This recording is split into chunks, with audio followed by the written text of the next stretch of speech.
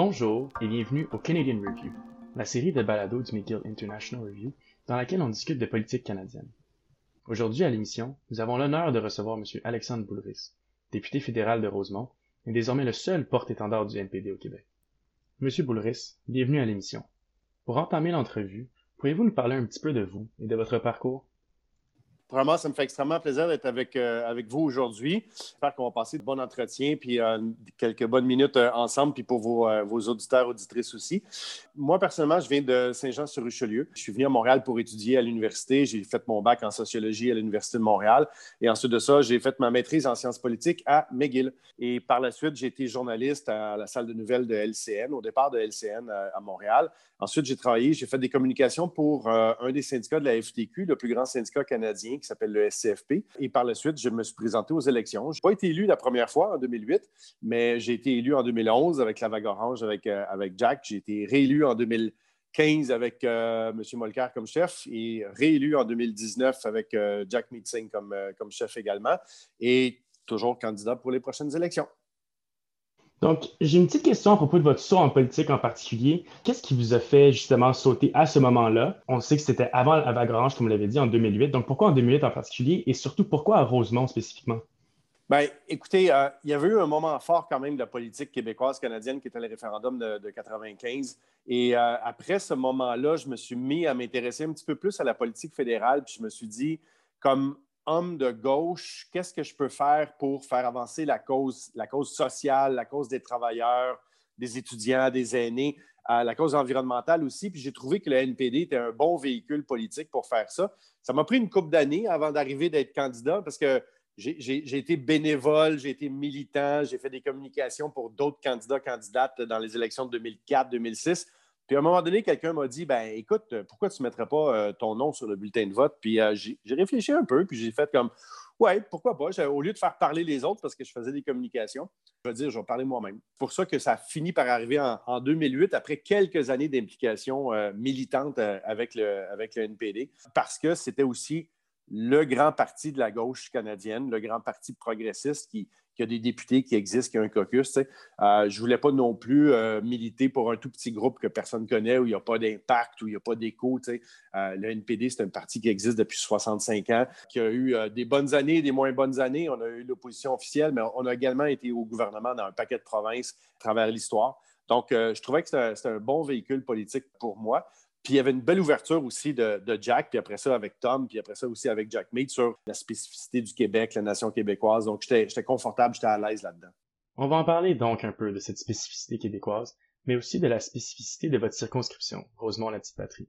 Les élus sont généralement assez progressistes, on pense notamment à QS au provincial, qui d'ailleurs met de l'avant certaines politiques, bon, excluant l'indépendance du Québec bien sûr, qui sont assez similaires aux vôtres, notamment ce qui a trait généralement à l'environnement, la justice sociale, et spécifiquement à des mesures comme l'assurance dentaire et médicaments. Est-ce que vous pourriez nous en parler davantage? Bien, je pense que ça parle le fait que les 5 élus municipaux sont de Projet Montréal, les 2 élus provinciaux sont de Québec solidaire, puis moi, je suis au NPD, au fédéral. Vous savez, il n'y a pas de lien organisationnel entre ces partis-là. Hein. On n'est pas comme au Canada anglais où le NPD provincial puis le NPD fédéral sont liés de manière institutionnelle. Ce n'est pas le cas du tout ici. Mais si on n'a pas les mêmes organisations, on a entre autres les mêmes électeurs. En fait, c'est eux qui nous font. Ce n'est pas nous qui faisons le quartier. C'est eux qui nous choisissent comme véhicule politique, comme voix pour s'exprimer, comme voix progressiste. Et je pense qu'ils se retrouvent évidemment en ce moment, dans ces différents partis-là, dans ces différents véhicules-là. Puis on a des bénévoles puis des militants qui se partagent, hein, qui changent d'une élection à l'autre, qui vont venir aider le candidat ou la candidate de leur choix. Mais je pense que c'est un quartier qui a changé beaucoup avec les années, qui était un quartier ouvrier, francophone, plutôt blanc. Aujourd'hui, Rosemont-Petite-Patrie a à peu près 20 % d'immigrants et d'immigrantes, donc une personne sur 5. Et c'est un quartier qui a aussi accueilli beaucoup de gens qui étaient sur le plateau Mont-Royal auparavant, puis avec la montée des prix des loyers, on trouvait que c'était moins cher d'aller dans Rosemont-Petite-Patrie. Donc, on a une population qui est aussi assez jeune, assez éduquée, inclusive, ouverte sur le monde. Donc, des voix progressistes, des voix de gauche, des voix environnementalistes, beaucoup, ça les intéresse. Ça les intéresse, ils se retrouvent là-dedans, c'est ça qu'ils veulent. Il y a dans le quartier, évidemment, je ne peux pas parler pour 100 % des gens. Là, la dernière fois, j'ai été élu avec 42-43 % des votes, mais il y a beaucoup de gens qui disent Nous, on veut s'affirmer. Voici le message qu'on veut envoyer, soit à Québec, soit à Ottawa, soit à Montréal. Et puis, la question d'être au pouvoir ou pas ne les dérange pas tellement. Ce qu'ils veulent, c'est avoir une voix forte qui représente leurs idées, leurs valeurs puis leurs principes. Et comme ils sont plutôt écolos à gauche, ben, ils choisissent des candidats puis des partis en conséquence. Donc, c'est une super fierté pour moi de représenter les gens de Rosemont-Petite-Patrie parce que c'est un quartier absolument, absolument formidable. Puis j'avais choisi ce quartier-là il y a 10 ans, un petit peu plus que ça, 12 ans, parce que je trouvais que mon parcours aussi, mon parcours de Québécois, de syndicaliste, de militant, correspondait bien avec le quartier de Rosemont-Petite-Patrie. Puis je pense que ça a fini par prouver d'être vrai, là. Donc, le grand défi, c'est comment est-ce que c'est possible de revenir au chiffre de 2011? C'est quoi la stratégie que vous diriez que le NPD peut adopter pour aller chercher plus d'électeurs, d'appui au Québec en termes de députés? Ouais, écoutez, c'est sûr que quand un politicien ou une politicienne vous dit on ne regarde pas les sondages, prenez ça avec un énorme grain de sel, là, on regarde tous les sondages. Et une chose est sûre, c'est qu'en ce moment, on vit une période très particulière. Il y a un gouvernement minoritaire à Ottawa. Je pense qu'on a tiré notre épingle du jeu, le NPD. Peut-être qu'on va revenir là-dessus plus tard. On a négocié, on a obtenu des choses comme aucun autre caucus du NPD depuis Tommy Douglas a réussi à avoir. Mais je pense que notre stratégie avec un leader comme Jack Meeting, qui est une personne racisée, qui a un parcours qui est admirable, je pense que beaucoup de plus jeunes vont se retrouver dans le parcours de Jack Mead. C'est sûr qu'on cible vraiment là où on a des forces. Les forces, c'est le vote des femmes, les personnes racisées et les jeunes. Ça fait plusieurs sondages qui nous montrent qu'au Québec ou au Canada, chez les jeunes, 18-24 ou 18-34, ça dépend des sondages, le NPD arrive premier. On est le parti le plus populaire auprès de la frange la plus jeune de la population. Donc, évidemment, on va parler de justice sociale, de justice fiscale, d'environnement, de peuples autochtones, mais dans une perspective pour parler à cet électorat-là qui est à nous, puis de lutte contre le racisme, évidemment, aussi, ça va faire partie de notre campagne. Et on est capable, je pense, de ramasser, d'avoir une grande coalition autour de ces thèmes-là, qui sont des thèmes marquants, où les libéraux, soit n'ont pas livré la marchandise ou ils ne sont pas crédibles, mais une chose est sûre, on ne va pas essayer d'attirer des conservateurs. Ce n'est pas notre électorat et on va pas jouer ce jeu-là. Donc, on a vraiment nos cibles en tête. Puis après ça, il vient des circonscriptions qui sont cibles pour ça aussi. Évidemment, les circonscriptions urbaines, les circonscriptions où il y a des universités, où il y a des instituts de santé. Ça va être pour nous des endroits où on va chercher, puis je pense qu'on va être capable de faire des gains avec des bons candidats, des bonnes candidates. Il est souvent question dans les formes de gouvernement first past the post de la difficulté pour les tiers partis de justement avoir autant de résultats électoraux en termes de députation. Est-ce que vous pensez que le NPD est une victime du système électoral actuel?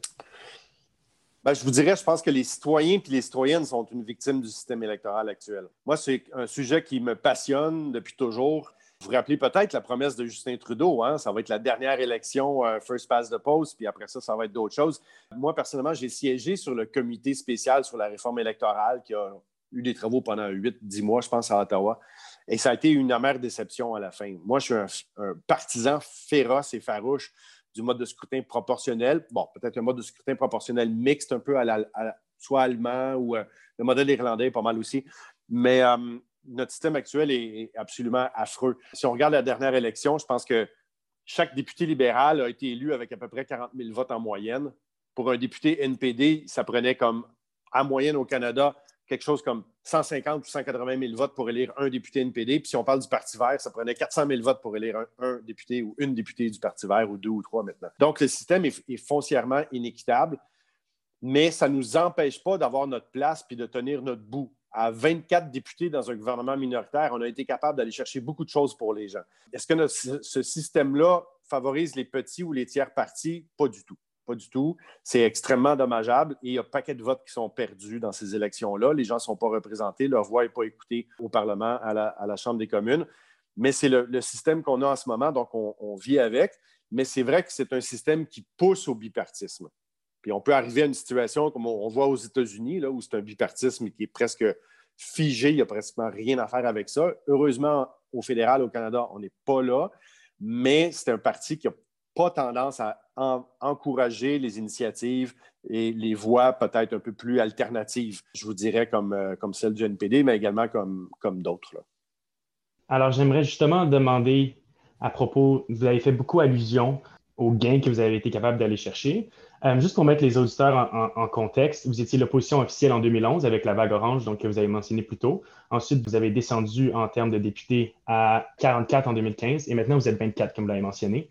Et vous dites que vous êtes allé chercher plus de gains potentiellement que ce que vous aviez été chercher par le passé. Est-ce que vous voulez nous parler de ça? Puis c'est quoi vous avez mentionné souvent la force de négociation du NPD dans ce gouvernement minoritaire spécifique. Est-ce que vous pourriez élaborer Oui. un petit peu sur ça? Ben, écoutez, c'est sûr que toute opposition a toujours un rôle à jouer. Puis je me rappelle, quand je suis arrivé, Stephen Harper était à la tête d'un gouvernement majoritaire. Il était tellement content, les conservateurs, d'être majoritaires. Puis là, ils ont sorti le bulldozer. Là. Vraiment, ils ont tout arraché. C'était effrayant. Puis on avait un rôle à jouer comme parlementaire dans les travaux, dans l'opinion publique, dans les comités.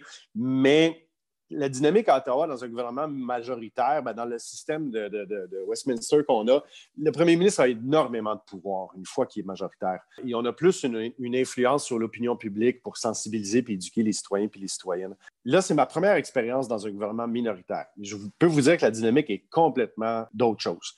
Les libéraux... Vous avez mentionné vous-même que vous trouviez que c'était comme un peu de l'enfantillage qui s'était passé il y a 2 semaines, il y a 3 semaines ça, avec les conservateurs, les libéraux. Ça, il y a 2 semaines, mais on va aller plus loin dans le passé, un petit peu dans les 6 derniers mois, parce que oui, il y a 2 semaines, ça a été... moi, j'appelais ça, là, les libéraux et les conservateurs ont joué à chicken. Là. C'est comme les deux automobiles se font face, puis lequel des deux va tourner le volant pour éviter l'autre avant la collision. Ça ressemblait un petit peu. Juste pour mettre en contexte, le NPD a voté contre une mesure pour une commission d'enquête publique sur We Charity qui aurait fait en sorte que les libéraux ont fait en sorte que cette motion, si elle passait, ça aurait fait comme un vote de non-confiance qui aurait mené à des élections, et le NPD a décidé de voter contre. C'est ça. Je pense que les libéraux voulaient des élections à ce moment-là, mais ils voulaient faire porter le blâme sur les partis d'opposition. On a refusé de jouer leur jeu. On a évité des élections, puis là, on continue le vrai travail. Mais depuis la pandémie, puis depuis mars dernier, les canaux de communication ont été très ouverts entre le gouvernement. Ça change maintenant, là, mais ont été pas mal ouverts entre le gouvernement et les partis d'opposition. Les conservateurs n'ont vraiment jamais voulu jouer le jeu puis négocier avec le gouvernement. Mon appréciation personnelle, et vous allez dire que je suis partisan, le Bloc a très mal joué ses cartes, souvent donné des ultimatums, puis après ça, partait bouder dans son coin. Il n'était pas très constructif. Alors qu'on a réussi, nous, je veux dire, au départ, il n'y en avait pas de PCU. Hein. La première réponse qu'on a eue de Morneau puis Trudeau, c'était que les gens aillent sur l'assurance-emploi s'ils ont perdu leur emploi. Là, on a fait comme, non, le système d'assurance-emploi, il ne marche pas. 60% des gens sont refusés. Il faut une prestation d'urgence. Ils ont fait, OK, 1 000 $ par mois. On a fait, non, 1 000 $ par mois, c'est pas assez. À Montréal, 1 000 $ par mois, tu as payé ton loyer, puis c'est fini, tu ne manges plus. On a fait monter ça à 2 000 $ par mois. Les subventions salariales pour les entreprises. Au début, c'était 10 %. On a dit 10 % ça ne marche pas. Jack Meat a dit très clairement, il faut 75 % On a obtenu 75 % pour les subventions salariales. Ensuite de ça, les travailleurs autonomes et les pigistes, quand il leur restait un contrat avec, 100-200 $ par mois, ils n'avaient pas accès à la PCU. Alors, on a changé ça. Tu pouvais gagner jusqu'à 1 000 $ par mois, puis tu avais quand même accès à la PCU par la suite. Au départ, les étudiants n'avaient pas de prestation. Alors, on a négocié, puis il y a eu une prestation étudiante spécifique. Et ça, c'est vraiment tout le travail du caucus du NPD. Donc, on a fait changer beaucoup de choses. On a poussé pour une réforme d'assurance-emploi, puis il y a des nouveaux programmes qui ont été mis sur pied. Une prestation spéciale aussi pour les personnes en situation de handicap. En tout cas, je pourrais faire la liste, là, et il y a beaucoup de choses qui ont changé. Il y a beaucoup de choses qui restent à faire également, notamment au niveau de la fiscalité. Mais on a eu une influence très, très concrète et directe dans la vie des gens pour passer à travers la première puis la deuxième vague en ce moment. On verra si ça se poursuit par la suite. Mais moi, si je compare avec mon expérience du caucus 2011 puis 2015, on a négocié puis obtenu, on a changé des politiques gouvernementales ou on a amélioré des politiques gouvernementales comme jamais j'avais vu un caucus NPD être capable de le faire. Parfait. Merci pour cette réponse exhaustive. C'est vraiment intéressant. C'est contre-intuitif de penser qu'avec moins de députés, vous auriez une balance aussi forte, mais j'imagine que c'est vraiment la situation précaire dans laquelle le gouvernement se trouve. Et également, et c'est tout le temps une question de contexte. En politique, le contexte, c'est tout. Mais dans le fond, c'est quoi la stratégie pour le NPD en ce moment? Est-ce que c'est contre-productif de chercher des élections, à votre avis? Qu'est-ce que vous pourriez espérer d'une nouvelle élection qui se produirait dans les prochains mois ou dans un avenir prochain? Je pense on peut espérer avoir un caucus NPD encore plus fort la prochaine élection. Je pense qu'on est capable de passer, je ne dis pas qu'on va passer de 20 députés à 200, là. Mais je pense qu'on est capable de doubler notre députation fort probablement. Et dans un autre contexte qui risque encore d'être un gouvernement minoritaire. Est-ce que ce sera un gouvernement libéral minoritaire, conservateur minoritaire? Moi, j'ai l'impression que si on regarde les chiffres en ce moment, ça va être un gouvernement minoritaire encore. Et je pense que si on a 30, 40, 50 députés NPD, on va avoir encore une plus grande influence. Là, notre stratégie, c'est on a obtenu des choses avec les libéraux, mais le gouvernement est capable de prendre le crédit pour beaucoup de choses. Puis c'est difficile pour le troisième parti d'opposition de dire « Hey, c'est nous qui avons fait ça, c'est nous qui avons fait ça ». Il y a un plus gros haut-parleur que nous autres. Son speaker est pas mal plus fort. Mais on est capable aussi de faire des contrastes avec les libéraux. C'est-à-dire, on est le seul parti à dire « On veut un impôt sur la fortune ». Si vous avez plus que 20 millions de dollars en banque là, ou en propriété, vous payez 1 ou 2 % d'impôts de plus. On est le seul parti qui dit il y a des compagnies qui ont fait des profits faramineux pendant cette crise-là. Puis on veut mettre sur pied un impôt spécial pour les profits excessifs. Évidemment, la première chose que j'ai en tête, c'est Amazon. Amazon, évidemment, vu les circonstances, on fait des milliards de dollars. Et je pense qu'ils sont capables de contribuer un petit peu plus, puis d'autres compagnies également. On est le seul parti qui veut que les géants du Web payent leurs impôts au Québec et au Canada. C'est quand même fou, là. Apple, puis Netflix, puis Amazon ne payent pas d'impôts au Canada. Comment ça se fait? C'est totalement injuste dans notre système. Alors, là où on fait la différence, oui, on veut avoir des meilleurs programmes sociaux, assurance médicaments, soins dentaires, vous l'avez dit, des normes aussi de qualité pour les CHSLD pour protéger nos personnes âgées. Mais nous, on regarde aussi dans la colonne des revenus. Parce qu'on pense que ce n'est pas tout le monde qui fait sa part, puis on pense que les ultra-riches puis les grandes compagnies qui font beaucoup de profits pourraient contribuer fort davantage à notre recette fiscale, dont les géants du Web. Puis là-dessus, les libéraux n'oseront jamais y aller. Parfait. Bien, ça nous lance un petit peu vers la dernière portion de l'émission où j'aimerais beaucoup avoir votre opinion sur quelques sujets chauds. Vous avez mentionné peut-être ces sujets, vous avez travaillé là-dessus. Par exemple, le premier dont j'aimerais discuter, c'est vous êtes co-porte-parole de la commission, je pense, sur l'environnement et le développement durable. Est-ce que vous pourriez parler un petit peu de la question environnementale au Canada? Est-ce que les libéraux ont fait? Est-ce qu'il pourrait être mieux fait? Vaste sujet. Je pense que c'est très vaste. C'est quand même le défi de notre génération. Puis je dis souvent, je pense que nos enfants vont nous juger sur la réponse qu'on aura donnée à la crise climatique. Pour l'instant, cette réponse-là n'est vraiment pas satisfaisante et il y a de quoi malheureusement être inquiet. Le problème avec les libéraux sur cette question-là, c'est que souvent, le discours est très bon, mais les actions ne suivent pas ou les actions sont contradictoires. Lors de la COP24, j'étais en Pologne avec la délégation canadienne, puis c'était Catherine McKenna qui était la ministre de l'Environnement. Elle a fait un discours comme tous les autres ministres de l'Environnement là-bas. C'était un excellent discours, 5-7 minutes à peu près, bien ramassé. C'est quelque chose sérieusement que j'aurais pu signer. Mais après ça, je vais voir Catherine, puis je dis, comment ça se fait que vous achetez un pipeline? Comment ça se fait que vous achetez Trans Mountain pour tripler la production? Puis elle dit, c'est complexe, c'est compliqué, l'économie et l'environnement vont la main dans la main, blablabla. Bla, bla, bla. Mais ils disent une affaire, puis après ça, ils en font une autre. On a au-dessus de 3 milliards de dollars de subventions aux compagnies pétrolières puis gazières au Canada à chaque année, sans compter les investissements de EDC, Exportation et Développement Canada. C'est faramineux pour une industrie puis pour un secteur énergétique qui est en déclin et qui va disparaître. Inévitablement, il va toujours rester un peu de pétrole pour faire du plastique, des médicaments, etc. Mais ce n'est pas l'énergie de l'avenir. Alors, comment ça se fait qu'on continue à investir là-dedans? Comment ça se fait que les libéraux, l'été dernier, ont réautorisé l'exploration gazière et pétrolière au large de Terre-Neuve? Ça ne va pas du tout dans le sens des énergies renouvelables puis d'une lutte sérieuse au changement climatique.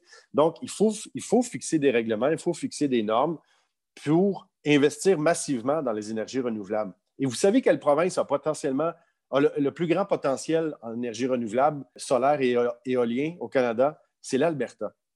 C'est l'Alberta parce qu'il y a beaucoup de vent, généralement il fait soleil et toute cette énergie-là n'a jamais été exploitée parce que pendant des décennies, ils ont mis tous leurs œufs dans le même panier avec le pétrole.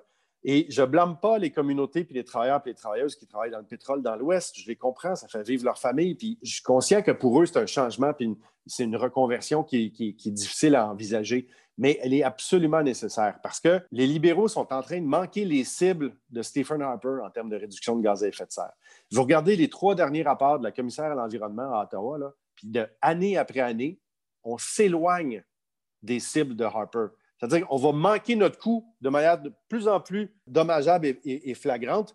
Alors, il faut opérer un virage. Et j'ai l'impression que même s'ils le disent, les libéraux n'agissent pas en conséquence. C'est juste une petite anecdote, là, mais vous savez, la dernière élection, là, Justin Trudeau a promis de planter 2 milliards d'arbres pour aider à lutter contre les changements climatiques. Vous savez combien d'arbres le gouvernement libéral a planté depuis 1 an? 0. Pas un. Tu sais, à un moment donné, tu fais comme, c'est bien beau là, lancer des slogans. Puis ils lancent des slogans. On va être carboneutre pour 2050. Bien, nous autres aussi, on est d'accord, carboneutre pour 2050, mais comment tu y arrives? Il est où le plan d'action? Année après année, on s'éloigne de nos cibles et ça va avoir des conséquences économiques puis sociales extrêmement graves sur l'ensemble de la planète, sur le Canada, puis particulièrement sur les communautés du Nord, pour les Inuits puis un paquet de communautés autochtones. Donc, il faut prendre ça extrêmement au sérieux. Puis c'est pour ça qu'au Québec, nous, le NPD, on s'oppose farouchement au projet de gazoduc de GNL Québec. Et étonnamment, les libéraux et le Bloc québécois sont très silencieux sur ce sujet-là. Merci pour cette grande réponse, cette vaste question. J'aimerais vous parler de sujets qui ont eu justement dans les dernières semaines, qui ont arrivé un peu en contradiction entre Québec et Ottawa. Donc, la première, ce serait au niveau du racisme systémique. Ça date de plus que les dernières semaines, mais on sait que le premier ministre au Québec, M. Legault, n'accepte pas de nommer ce racisme systémique et d'en reconnaître l'existence au Québec, alors que M. Trudeau le fait, et je pense que vous le faites. Vous le faites souvent sur les médias sociaux. Et vous avez un chef qui est une personne racisée également, qui a été victime de ce genre de racisme systémique dans sa montée en tant que chef du NPD.